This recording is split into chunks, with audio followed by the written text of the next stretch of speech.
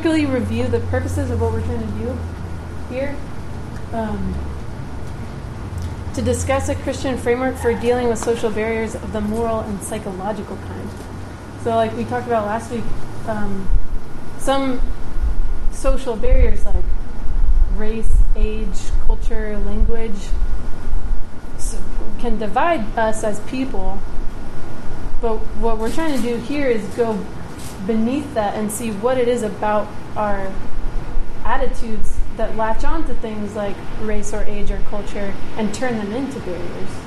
So instead of starting with the surface level stuff of what we choose to be divided on, to try to go a level below that and see why do we latch on to those things. To consider what Christianity has to say to the spirit of this particular age. We're really going to get into that next week, but it's kind of all-encompassing, because if we're thinking about communicating well with people who are different from us, then that means figuring out what common ground can we draw from in order to speak the gospel to people in a way that's understandable. To repent when necessary, that's always the case. To see once again the beauty of Jesus, especially in his incarnation, suffering, and sacrificial death. So the whole framework here, the whole idea is that looking at how Jesus has come close to us in his incarnation and in his suffering opens our eyes to see how we can also draw near to those who are around us. To further instill a welcoming ethos into the DNA of Resurrection SD. So to just continue growing as a community, as a church, in being the kind of place where anyone can show up and hear the gospel and not, where those social barriers aren't getting in the way of God's word going out. And then again, I'm just going to keep harping on this, to recruit volunteers for the Ladle Fellowship and Downtown Fellowship. Especially on Wednesday nights at 5, we need people who are ministry-minded to come and hang out. We can always use help on Sundays at the Ladle.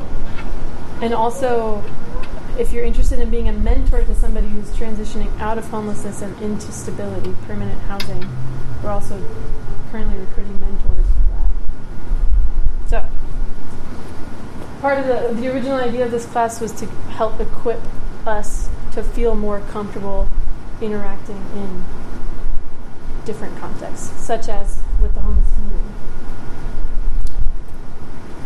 Okay, last week we went through the introduction of what are social barriers and why should we worry about them, and then we really delved into this idea of uncleanness, both on a physical level and on a moral level, of presupposing that we are clean and that this person that we're interacting is unclean in some way, that we are afraid of being contaminated. And we looked at how the incarnation of Jesus, as he becomes as much like us and as close to us as he possibly could, with a full humanity, full human development, human life, human suffering, how he drew as near to us as he could, how that breaks down that barrier. Today we're going to get through the next two barriers that get in our way of interacting with people who are different from us. Next week we're going to look at what are some of the barriers that the people that we come into contact with might have, and how can we navigate those and get behind those barriers. But this week we're still being introspective and thinking about what about us prevents us from making these connections. Okay. So two goals for today is to talk about culture shock and to talk about pain, trauma, and dysfunction, and how that can be a barrier. So the first one is culture shock. Have you heard the term culture shock? Has anyone ever been in an experience where they would call what they felt like culture shock? Yeah? Yep. The definition of it is a state of bewilderment and distress experienced by an individual who is suddenly exposed to a new, strange, or foreign social and cultural environment. I think of, in my life, when I was, after I had just spent a year in Honduras in Lafayette, a very poor neighborhood. Had been there for a year, been totally immersed in that, was speaking Spanish every day. And then I came back and immediately started going to UCSD in La Jolla. And I went from trying to figure out how to become friends with very, very poor people in Latin America to trying to figure out how to become friends with largely spoiled, privileged kids from, the upper middle class in sororities.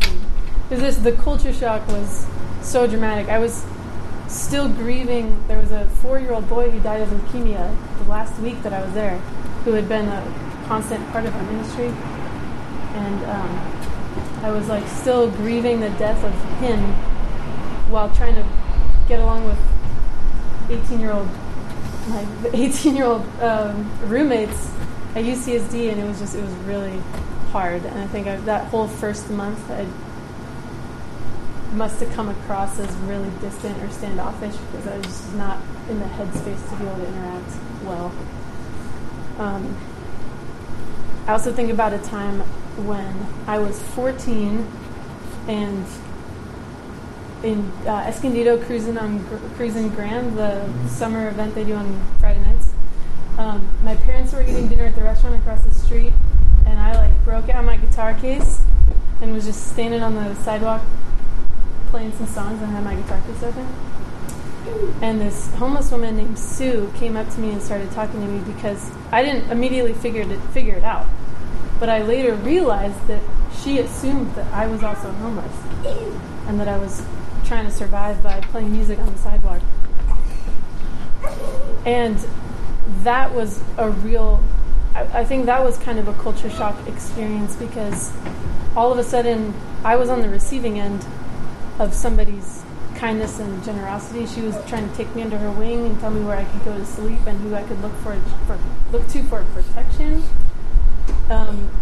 And this whole conversation was happening, and it only clicked 20 minutes later that she thought I was a runaway. And that was my first real introduction to street life and what kinds of things you need to think about on the street. That was a really powerful experience. So what are the stages of culture shock? I looked this up on the internet. It said first stage is often a honeymoon stage, where everything about the new culture is fascinating and it's so different and it's kind of exciting and intoxicating. And then once you're there long enough in this new social environment, the differences between your background and your new context start becoming really highlighted. And it becomes a more frustrating thing as you can't figure out how to get things done, how to communicate with people, what's considered normal, what their version of polite or impolite is, all that kind of stuff becomes really difficult, and you enter the negation stage or frustration stage. And then hopefully with enough time and practice in your new cultural environment, whether it's in another country or just in a different social context, like being at UCSD or being in Honduras or whatever, there's the adjustment period where you start to figure out, okay, not everything about this culture is bad. There's some good, I can see some good in it. I can start to figure out how to communicate with people and how to get things done. And then there's mastery, where you're kind of fully assimilated into the culture and you can blend in well. So we're thinking about these stages in terms of ministry and interacting with different social groups and cultural groups as Christians. I think in my experience, a lot of people often get stuck in either the honeymoon stage or the negation stage, where it's kind of like everything about this culture is great and I'm so excited about learning all these new things and having all these new experiences that I've never had before, and it's kind of this thrilling newness. Or the negation stage, where it's everything about this culture is bad, I don't like it, it rubs me the wrong way, makes me uncomfortable, maybe morally uncomfortable, like we talked about. I'm not comfortable with the moral environment, and people get stuck, either with sort of idolizing or just completely dismissing other social or cultural contexts that they're in. So that's culture shock serving as a barrier. The differences between our social context and the new social context they were being put in, the differences are what we're focusing on so much so that we withdraw. Right? I think moving past either of those two stages, either the honeymoon stage or the frustration stage, I think that requires a lot of introspection. Like, why am I so uncomfortable in this setting? What is it about this cultural group that I'm interacting with that's rubbing me the wrong way? And is that based in something substantive, or is that mere superficial cultural differences that I can learn to appreciate and learn to get over? Also, we talked last time about this idea of ethical content. Like, do we dismiss certain things or certain people simply because it rubs us the wrong way and makes us feel uncomfortable? Or is there an actual ethical content to that discomfort? And a lot of times I think it's the former. So that's another question we ask ourselves. Is this really an issue of right or wrong, or is this just an issue of what I'm comfortable with and not comfortable with? And then it's this attitude of humility. What does this culture or social group have to teach me? Not only what do I have to teach them, but what can I learn from them? And what this all really boils down to is love, is just simple love for our neighbor, the person. Regardless of what about their culture is attractive to us or what about their culture is unattractive to us. Just a love for each individual person, both because of and in spite of the cultural differences that we might have with them. So I think, again, we saw last time with the uncleanness idea that it's largely driven by fear. This fear of being contaminated by somebody else's sin. I think that base level fear is operative here too. It's this being thrown into a social context where you feel like an outsider. You don't know how to navigate. It's this fear of otherness or fear of not belonging. Right. And that sense of sort of inability to figure out what to do, who to talk to, can really be a barrier, right? Because if you feel afraid of how people are going to react to you, then you don't reach out. Talk to them, right? Yeah.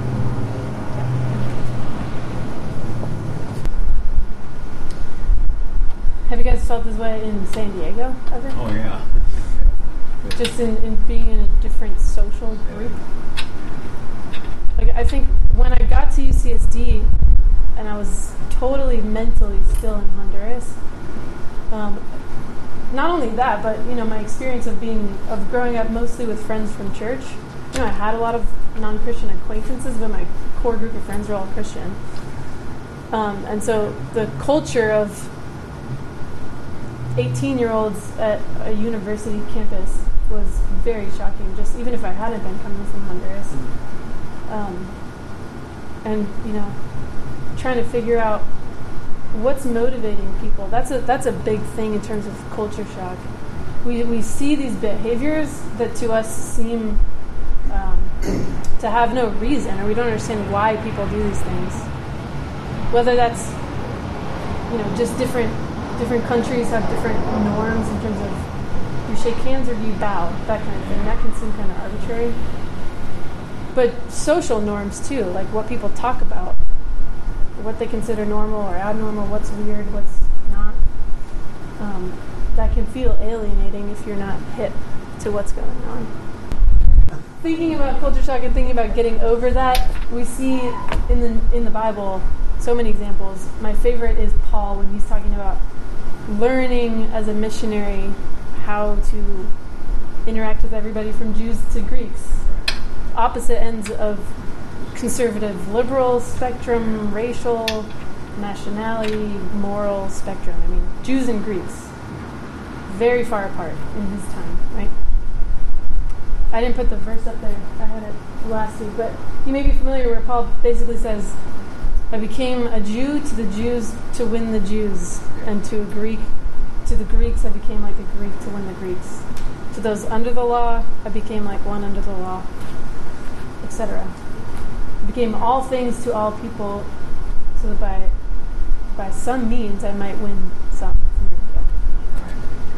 So that phrase, all things to all people, is kind of the point of emphasis that he's trying to make. Is that Paul, totally secure in his identity in Christ, totally secure in his discipleship of Jesus, is able to assimilate to all these very different social settings and cultures and speak in a Jewish way to Jews and in a Greek way to Greeks.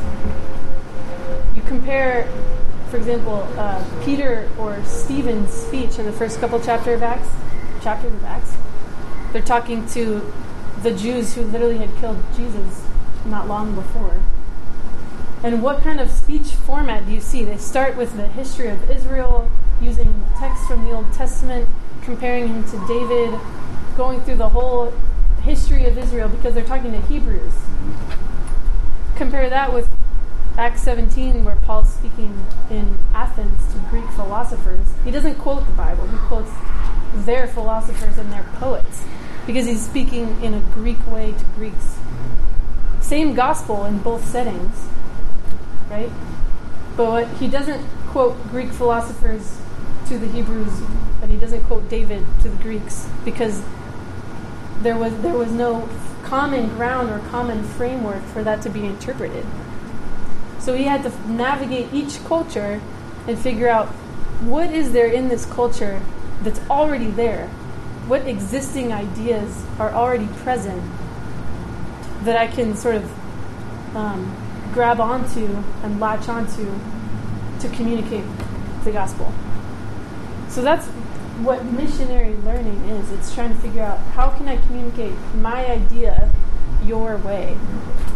How can I tell you as a Hebrew or you as a Greek the gospel in a way that you truly understand? And this is just, whenever you learn a new language, this is the stages that you go through. Again, when I showed up in Honduras in the beginning, I was used to suburban America type analogies or metaphors for explaining things. So even things like, just having cars or having multiple rooms in your house or having a small family that are just completely a part of my framework. Even simple things like that I would try to draw on to teach a Bible study as an example of something were just completely lost on my audience. Part of that was because my Spanish wasn't very good, and I hadn't picked up on the sort of the slang or the natural idioms of my context. And part of it was that I had, at that point, failed to really study my culture and figure out how I could communicate biblical ideas in a way that would make sense in Lafay. I think as time went on, and after many examples of trial and error, and throwing out a metaphor that clearly didn't get the point across because it's from a different cultural context, trying to figure out, okay, what's something in this culture, in this social setting that I can sort of hijack and use as an example or a metaphor so that it makes sense to these people.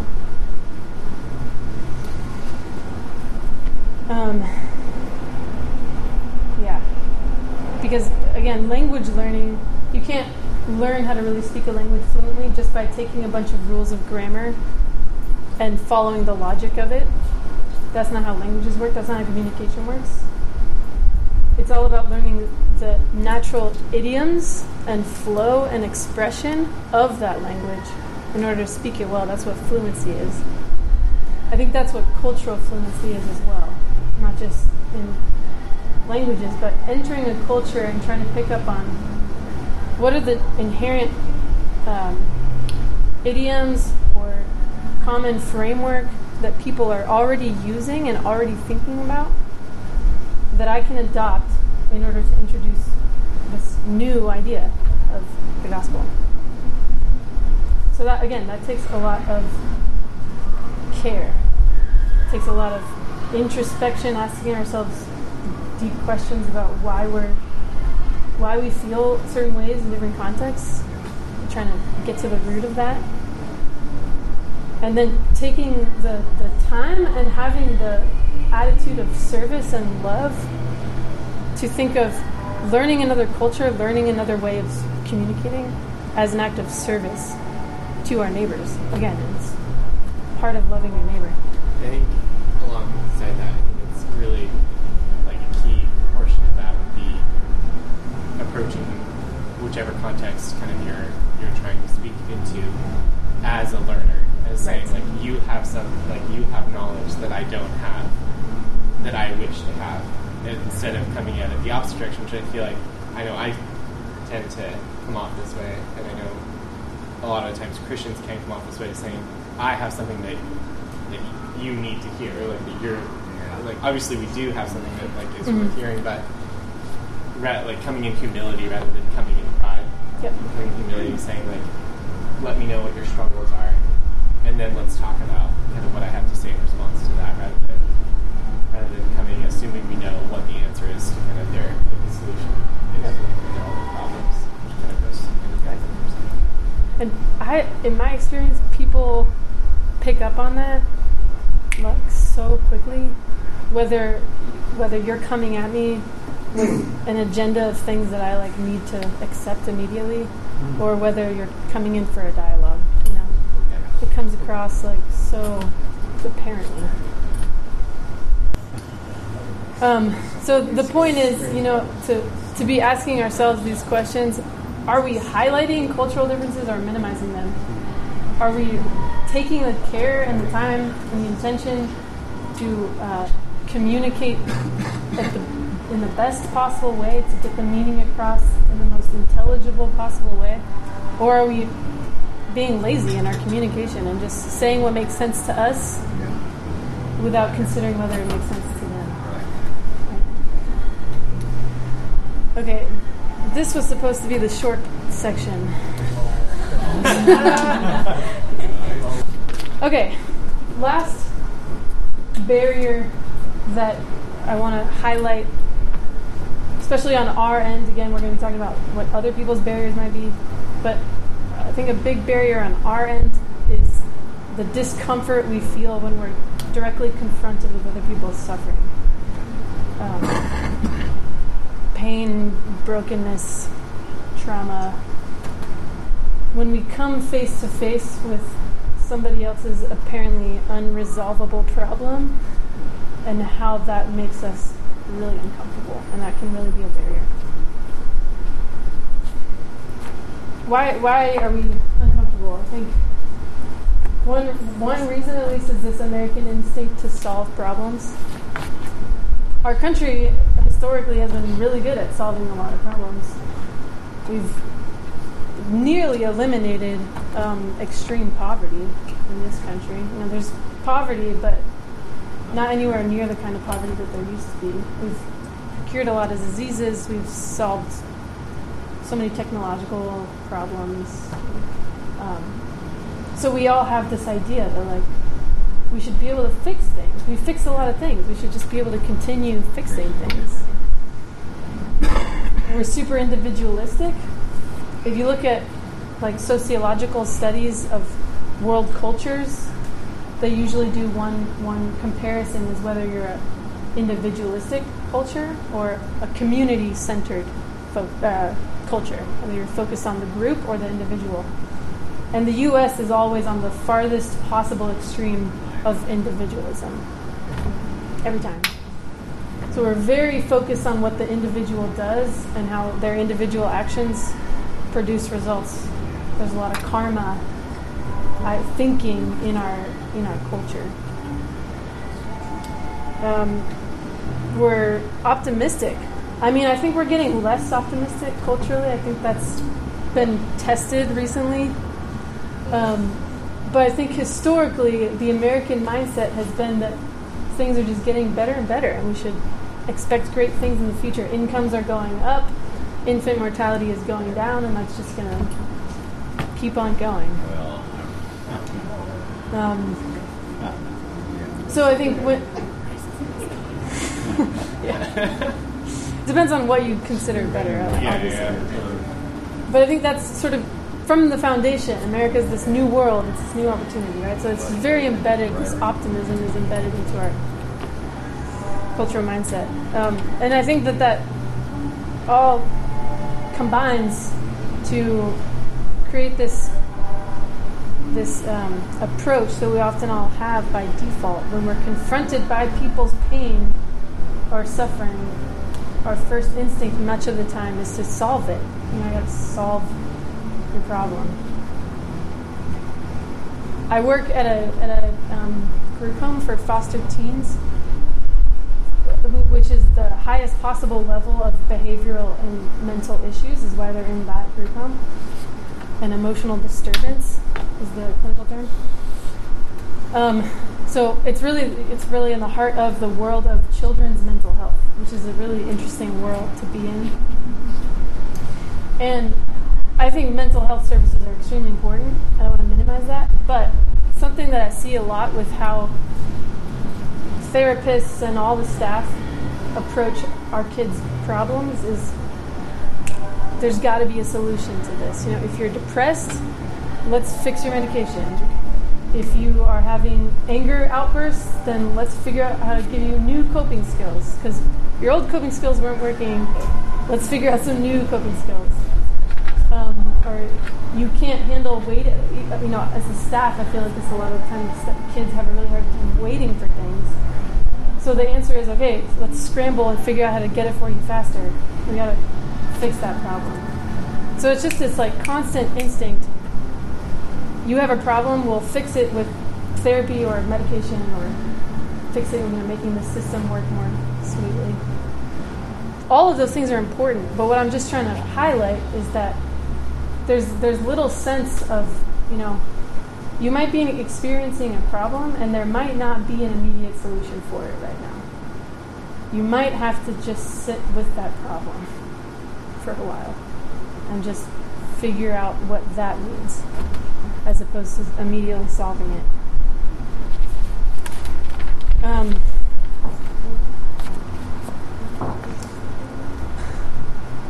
I think that this can happen in the church too, in our Christian culture, where a lot of the times our instinct when somebody's going through something or something's really painful or they're experiencing doubt is to sort of mentally scramble, what's the right answer that's going to solve this problem? And it's almost that itself that negates the person's feelings and experience in that kind of emotional trauma or whatever, trying to fix it, okay, well, this is what you do, instead of coming alongside that person and mourning with them and hearing them out, validating their feelings, how they're experiencing what they're going through. Right, and again, as we've seen now a couple times, I think there's a huge amount of fear that's operating at the base level that's driving that discomfort. It's fear of powerlessness, fear of not having an answer. You're going through something and I don't know how to fix it, and that scares me, because what does that say about me or my ability to help you or control the situation or restore emotional equilibrium? We're afraid of that, and it drives this sort of frantic problem-solving mode. This happens in the Bible.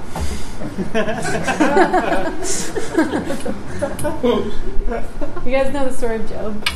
Yeah. Loses everything, his family, his health, his wife deserts him, everything is horrible.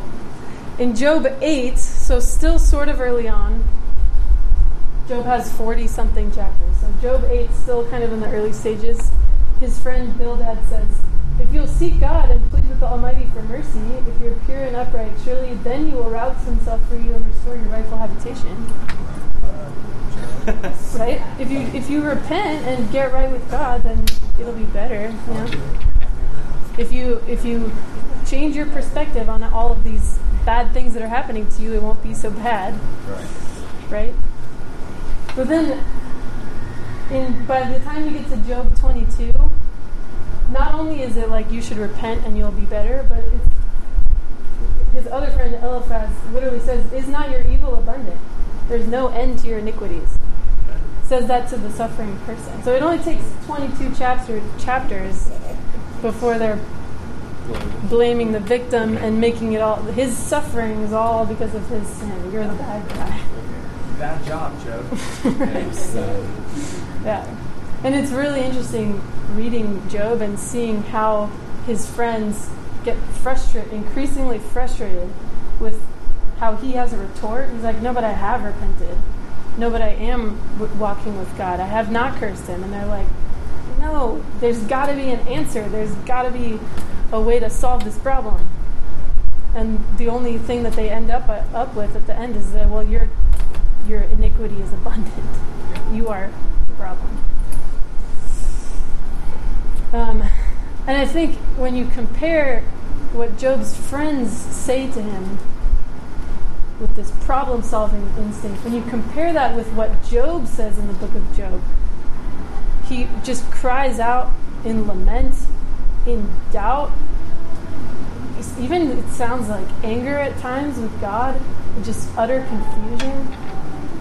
But you see through everything that Job says in that book, a much deeper level of the knowledge of God and of true spirituality and true intimacy with God. Even though he's in this place for the whole book of confusion.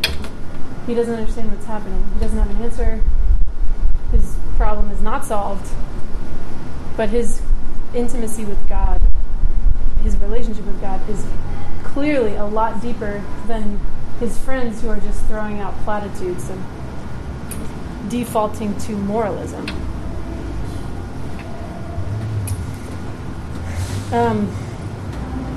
When I was thinking about why other people's pain makes us so uncomfortable, I thought of three things. I'm sure you guys could think of more, but the three things I thought of was that it may touch on areas of pain inside ourselves that are still sensitive or unresolved. You know, if somebody's mourning the loss of anything, a person or a vision that they had for their life, that might tap into our own sense of loss and how we are still mourning, grieving certain things, and how we maybe didn't have an answer for that grief, and that other person's grief just sort of brings that all out again. We might be left feeling powerless again to resolve the issue or to remain emotional equilibrium. Really intense pain and suffering just leaves you with this sense of kind of helplessness. Like, what is to be done here when you can't just fix it? And then the third one is that I think, especially as Americans, we're culturally terrified to admit the world is a painful place. It really is, and that we're all going to die. You know, we've talked about, Rob's talked about our unwillingness to admit death culturally, and I think that it's that same American instinct that, like, we should be able to fix things. We should be able to make the world a much more livable place than it is. And I think there's that fear of death increases this sense of franticness or urgency, because if we're afraid that our time's going to run out, that our lives are going to run out, and we're going to still have all these unresolved problems and all this unanswered suffering. And if we're operating out of that fear of death, that our time's running out, it creates this franticness and this anxiety of both addressing our own pain and brokenness and addressing other people's pain and brokenness. So again, fear is driving a lot of the discomfort when we're immediately present with somebody who's suffering.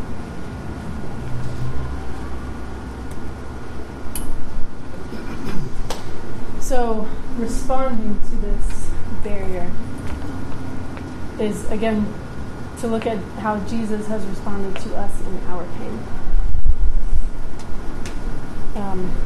Isaiah says, yeah. Can I say something about that last part? Yes. Yeah. I think that's, it's even more complicated. I mean, what you're saying, everything you said is true. But the hardest, even harder than that, is when someone that you care about and love is at a level of real, like you said, dysfunction and pain and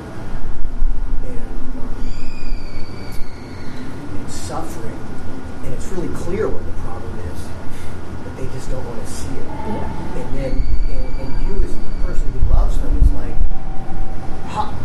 if you're driven, really, there's a sense where you're driven by fear for the person and the time running out, everything you said, but there's also this sense of love, like, I have to be able to help this person. Right.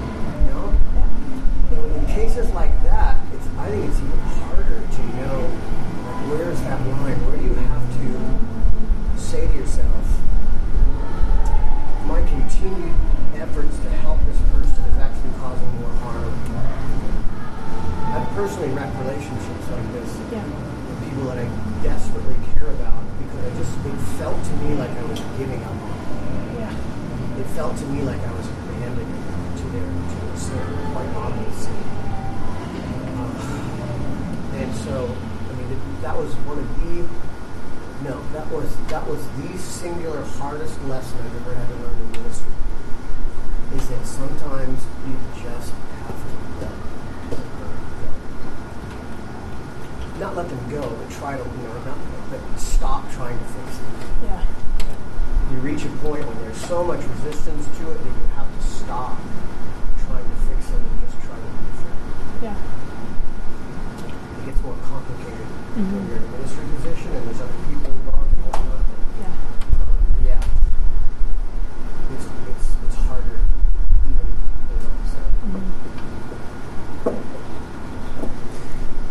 Yeah, that's a good point.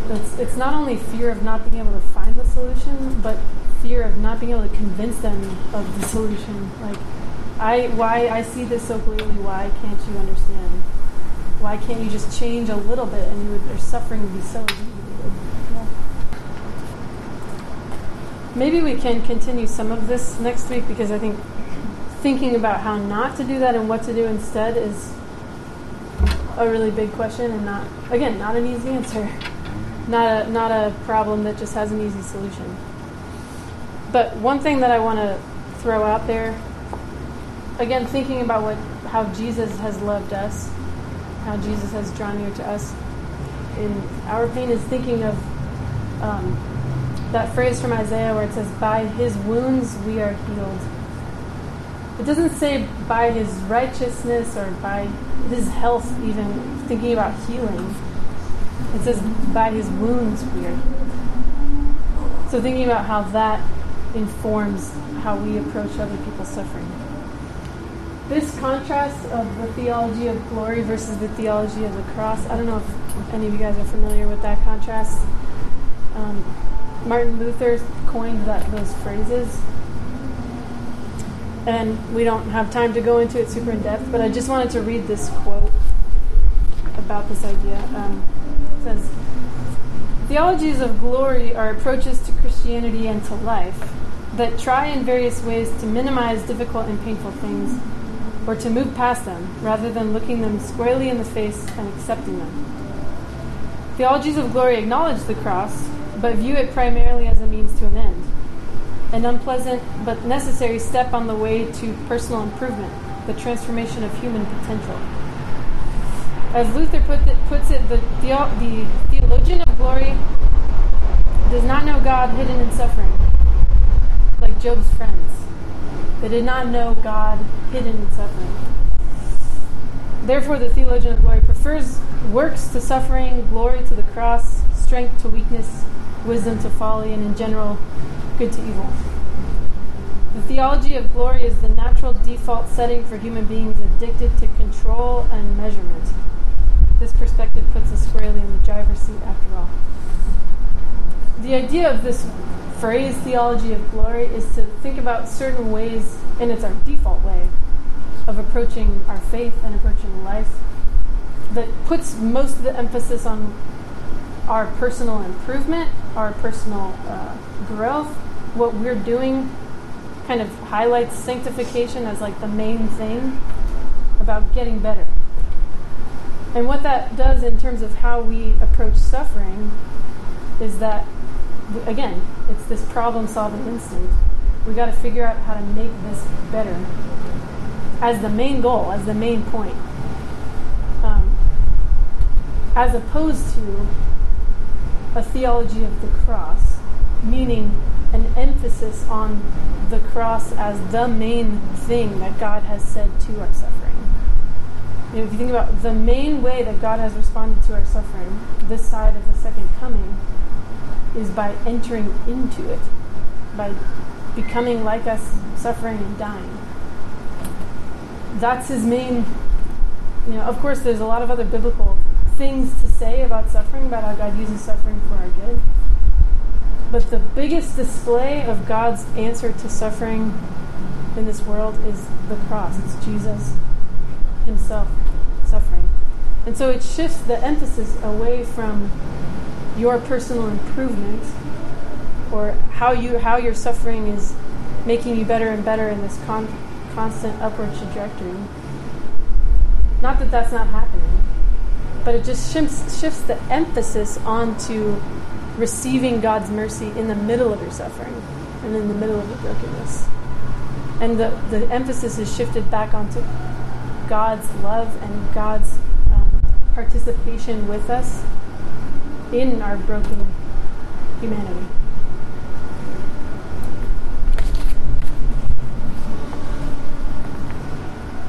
Because the risk, of course, is that if our main message to suffering people is that they need to improve, then we've missed the gospel completely. Where's the gospel in that? And I think it also sort of makes this assumption that people don't already know that they need to improve. I think a lot of times people already know that they're contributing to their problems. A lot of the time people don't need to be told once again that they are the problem. They need to be told that God's mercy and love meets them there, even in their dysfunction. So the theology of the cross, or what we see, the point is what we see Jesus doing to us is meeting us with his love and mercy in our brokenness and pain. We see that Jesus' wounds are the source of our healing. I think what that teaches us is that similarly, our wounds and our own personal experience with pain and brokenness can also be its own source of healing for other people. Not only the lessons that we may have learned from our suffering, which is also can be very valuable to share experiences and lessons learned, but just that shared brokenness can be healing. Again, as we see with Jesus. What Jesus says from the cross is that I know what pain, dysfunction, and brokenness are, how they feel, so you don't need to hide that from me. It's just this open invitation to not be so ashamed or not be so distant from God because he doesn't understand our brokenness, but to just be fully invited in with all of our dysfunction and know that Jesus really gets that. And that's how he draws near to us. Surely he took up our pain and bore our suffering. Yet we considered him punished by God, stricken by him, and afflicted. Even with Christ, we were blaming the victim. Yeah. Right? Even with Christ, we were saying, you've been punished by God. you're doing this to yourself. But he was pierced for our transgressions, he was crushed for our iniquities. The punishment that brought us peace was on him, and by his wounds we are healed.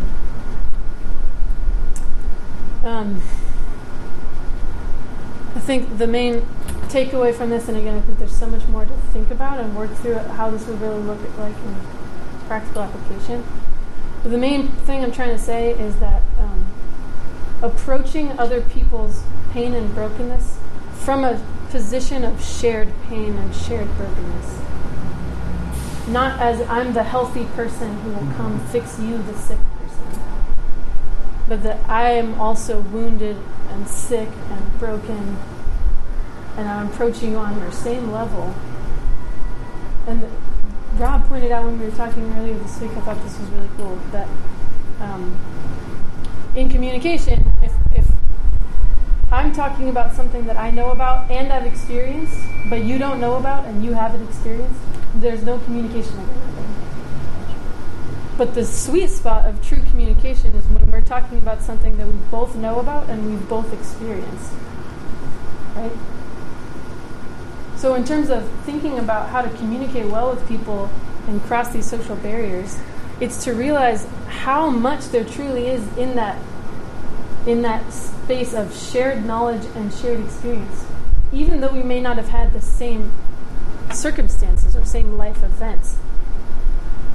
Like with the people that I work with at the Ladle, for example, I don't personally know what life on the streets is like, but I do know what fear and loneliness and feeling like everything's out of control and feeling like I don't have a place. I know what those things feel like. And so I can communicate with, not to the maximum level of somebody who's been through the exact same experience, but I can still communicate with and share that brokenness with somebody on the streets, anybody at Ladle, because I can tap into to my own areas of woundedness or brokenness and share with them in that. And I think that can be very healing for them and for me.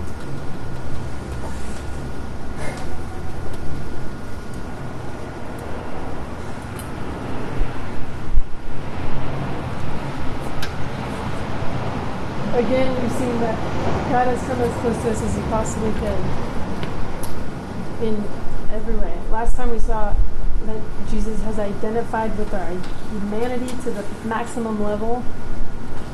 And today we're kind of reflecting on the fact that Jesus has identified with our suffering and our pain to the maximum level. We see that Jesus was wounded. And so what that means is that he shares this deep solidarity or fellowship with us in our pain. Which means that our ministry should also be characterized by this shared brokenness, this shared woundedness, in the same way that Jesus ministers to us, as we point each other towards the cross as the one real answer for everything we go through. That's all I got. Okay. It's definitely overtime. Thanks, you guys. Thanks, guys.